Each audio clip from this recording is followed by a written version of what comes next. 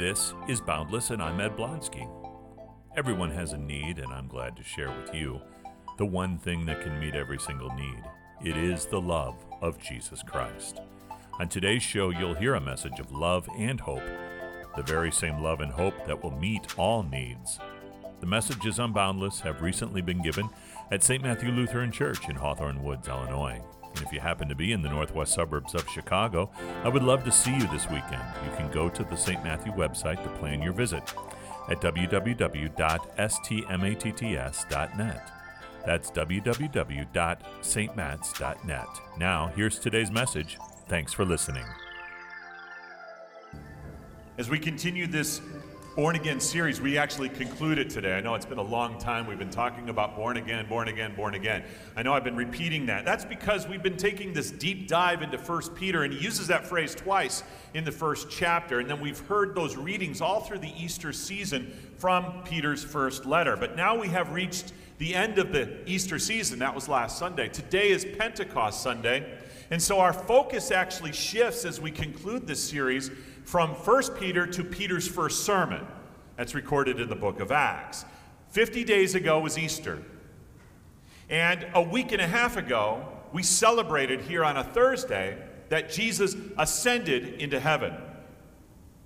And that's the fifth part, or the thumb part, of how we proclaim the gospel, that Jesus was born to be our substitute, lived the perfect life so that we can have it by his righteousness by faith, died on the cross to forgive all our sins, and rose from the dead so that we too will rise from the grave one day, and then ascended into heaven with the promise he's coming back to take all of us who believe in him to live forever in heaven. And so Jesus, before he ascends into heaven, says to his disciples that are gathered there, do not depart from Jerusalem. And so they didn't. Something wonderful was going to happen. But they didn't just sit there and stare at each other in that upper room where they had the Last Supper with Jesus, and then was the first large group resurrection appearance of Jesus. There was a lot going on in Jerusalem in those days. The city was filled with pilgrims.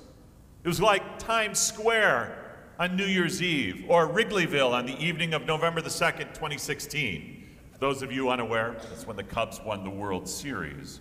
Jerusalem is filled with tens of thousands of people who were there to celebrate Shavuot, or the Feast of Weeks.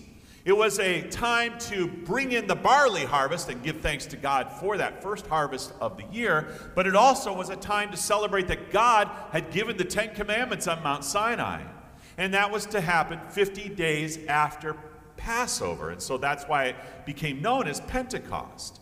But 50 days after Jesus rose from the dead, Pentecost would forever be marked as not the day that the Hebrew nation came into being with the Sinai covenant of the Ten Commandments, but when the Holy Spirit came on the disciples and the church was born, the Holy Christian Church. And the book of Acts tells us that the Holy Spirit was poured out on the disciples, just like God in the inspiration of the Holy Spirit to mix metaphors. Tongues of fire were poured out like water on the disciples. At least 12 were there, Peter and the 11. However, I believe there may have been upwards of 120 people in that upper room or in that house. Must have been a big place, because Acts 1 talks about 120 of them there. And previously, Jesus had promised, and this is recorded in John 14, that he was going to be sending the Holy Spirit to bring born-again power upon them. And so now it happens. Tongues of fire, speaking in tongues, the different languages. And their first reaction when all of this happened to them was to preach the gospel and the law. We're told that Peter gets up and he starts a sermon. And his words, recorded in Acts chapter 2, are words of law that convict the people listening to them of their sin. They're cut to the heart, it says.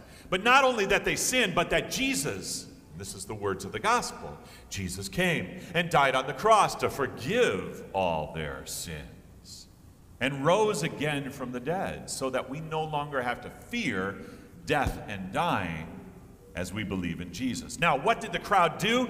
We're told that they were cut to the heart and said to Peter and the apostles, "Brothers, what shall we do?" Peter answers them, just as the church has been answering that question ever since. "Repent and be baptized, every one of you, in the name of Jesus Christ for the forgiveness of your sins, and you will receive the gift of the Holy Spirit. For this promise is for you and for your children, all who are far off, everyone whom our Lord God calls to himself." What happened next? 3,000 people were baptized and received the Holy Spirit through that preaching of God's word and the sacrament of baptism. This still happens today. Every time it's tried, preach the gospel, baptize people, and people come to faith through the power of the Holy Spirit. I hope you're enjoying today's message on Boundless from St. Matthew Lutheran Church in Hawthorne Woods. For more, you can go to our website, www.stmats.net. That's www.stmatts.net. You can also support our ministry and access more online content of Boundless Hope. And if you're in the northwest suburbs of Chicago, I would love to see you this weekend. You can go to the St. Matthew website to plan your visit. Now, back to today's message. Now, the Bible tells us that the Holy Spirit was poured out on Peter and the 11. Essentially, then, that's 12 people, right?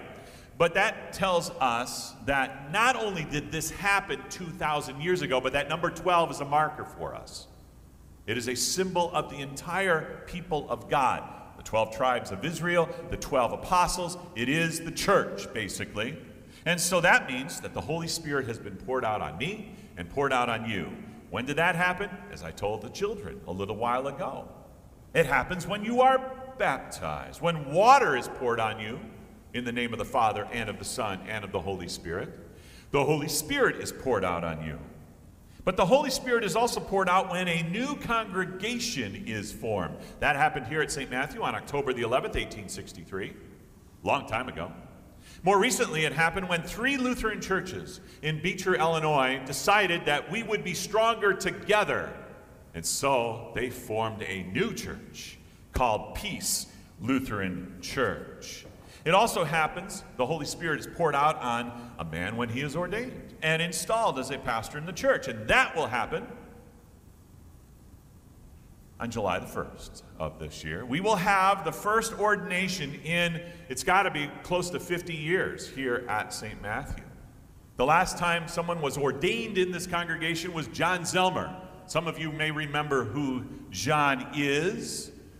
I remember him because he confirmed me in 1979. He was ordained here, but then he served in other churches, especially Good Shepherd Lutheran in Lake Villa, Illinois, where I was a member for many, many years. But we have never had an ordination of a pastor that was to serve here at St. Matthew, and Ryan is going to be the first one here at St. Matthew. What an exciting day that is going to be.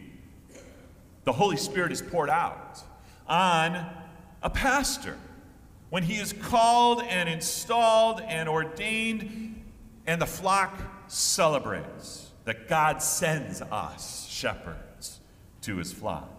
And finally, the Holy Spirit is not just poured out on pastors and on churches and on us, the members of the church, but the text tells us that the Holy Spirit is poured out on all flesh. The Holy Spirit is poured out on the world when we tell other people about Jesus. Because remember, that's why we are here. That is the mission of the Holy Christian Church, is to tell other people about Jesus. How do we do that? First, we prophesy. Now, the Small Catechism explanation defines prophecy as speaking God's word. And so that's easy. We literally do that when we tell people that Jesus was born, lived, died, rose, and ascended.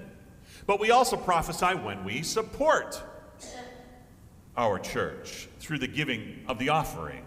Your tithes and offerings help us to prophesy, to help us tell other people about Jesus through our early childhood center, through our youth ministry, through our ladies and men's ministries, through our outreach events such as the parades that we're going to be involved in another month or so, our pig roast, when people will be coming from all over the place to our campus, and other events that we hold throughout the year. So we prophesy.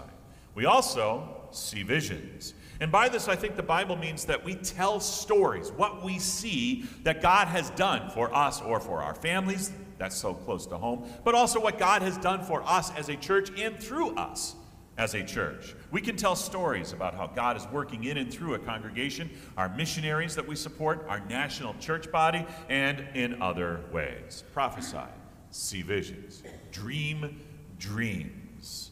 Every congregation has a dream that God has given for them. Better put, God has a dream for every congregation, which is closely tied to vision and prophecy. They're basically all the same thing, telling people about Jesus. But here at St. Matthew, our vision, which is God's dream for us, is that we see and recognize the boundless need all around us.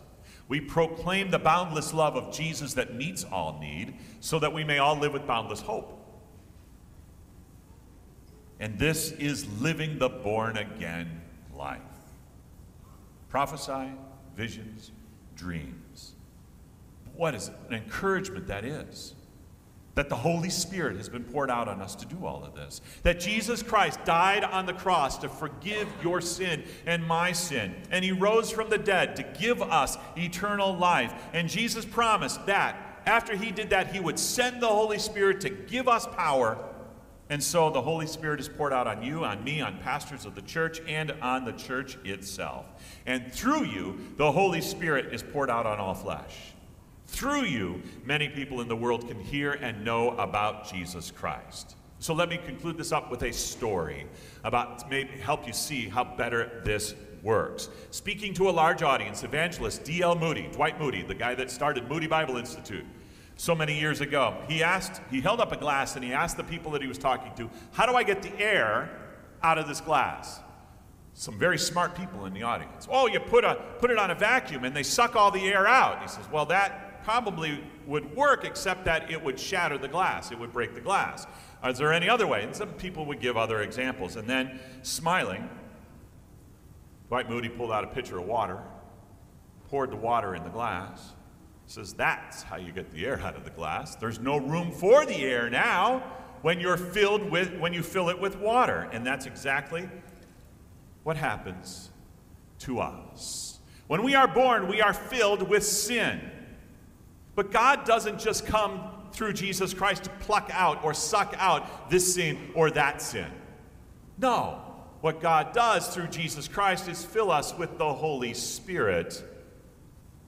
And that removes our sin so that we can now be filled with, as Jesus says, the living water which tells other people about Jesus. And so we have been born again to live a life that doesn't just suck out sin or here or there, but it brings the Holy Spirit so that it may be poured out on all flesh. In Jesus' name, amen. Thanks for listening to today's message on Boundless. I hope that today's message brought you the love and hope that will meet your need. I'm the pastor at St. Matthew Lutheran in Hawthorne Woods, Illinois, and at St. Matthew we see that there is boundless need all around us that can be met with the boundless love of Jesus, so we can all live with boundless hope. For more, go to our website, www.stmats.net. That's www.stmatts.net. There you will find more content and resources that will give you the boundless love of Jesus. If you are in the northwest suburbs of Chicago, I would love to see you this weekend. You can go to the St. Matthew website to plan your visit. In the meantime, find us on Instagram at St. Matthew Hawthorne Woods. There is no E in Hawthorne, by the way. And we're also on Facebook and YouTube. Thanks for listening to Boundless. Remember, the answer to all need is Jesus, who is love and brings hope.